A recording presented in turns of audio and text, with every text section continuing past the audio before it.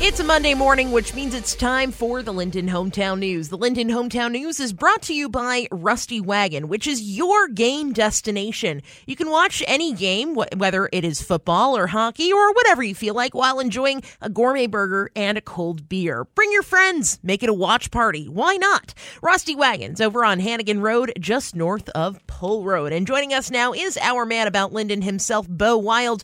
Bo, good morning. It's a great morning to wake up without any smoke in the air. Finally, that rain really did its work, huh? I think there's a lot of people here in Linden that are really pleased to see the rain and the clear skies.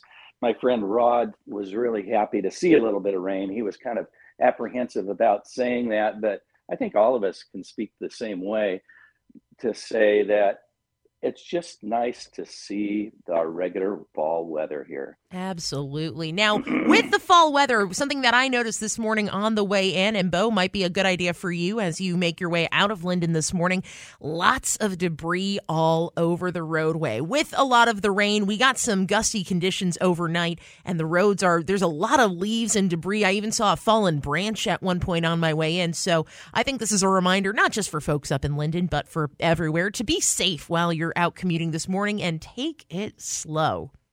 Take it slow. The roads are going to be a little bit more slick. So yes, we can take it. We can be a little bit safe every once in a while. I've seen you drive, Deanna, so you can be safe too. I can. I'm fairly capable of my driving ability. I can do the slow driving every once in a while, especially this morning. Now, and of course, we want to practice the safe driving so that we can make it to Halloween, which is now officially 1 week away. And it's my understanding the trick-or-treating scene in Linden is going to be back in full force, right? Hey, trick-or-treating in Linden is a big deal. It kind of has that small town feel to it, and people come out in droves, and a lot of them, this is a good opportunity for people to meet their neighbors, see their neighbors, and we live in a neighborhood where we get right around 250, 300 trick-or-treaters here at our house. We're kind of at the end of a cul-de-sac, so it is a trick-or-treating haven, you could say. So also downtown, the businesses participate in what they call the Dutch Treat. Now, this has nothing to do with Millie's restaurant, the Dutch Treat. Well, although she could be handing out candy there, but all the businesses in Fairway Center and Bender Plaza, downtown area, will have little signs in their window, and they'll be handing out candy next week in the afternoon from 2 to 5. So if you want that early trick-or-treating get done before it gets too dark, this is a great way to participate. I agree. Yeah, and also connects you with the businesses in downtown Linden while you're there. Yeah, very smart downtown. So, yeah.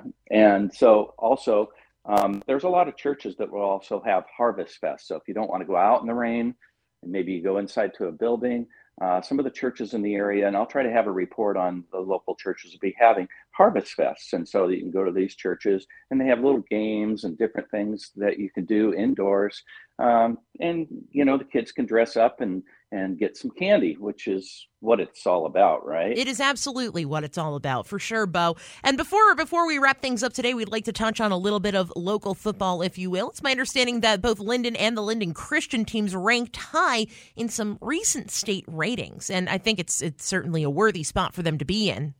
Well, I think, with all of Mark's stuff that he has to report on as far as sports, it's kind of hard to cover all the local sports on top of that. But yes, Linden and Linden Christian, both high schools, are undefeated heading into the last week of games. Linden Public School has a matchup against Anacortes. So this will be a big game this weekend. Anacortes is also undefeated, and they have a wonderful season that they're playing too. So there you go. There you go. And you don't want to miss that football. The action will probably be somewhere on the radio. I don't have the details right now, but we'll post it over on our website at kgmi.com. Our man about Linden joining us this morning, Bo Wild. Bo, thanks so much. We'll chat later. Well, we'll see you in a little bit.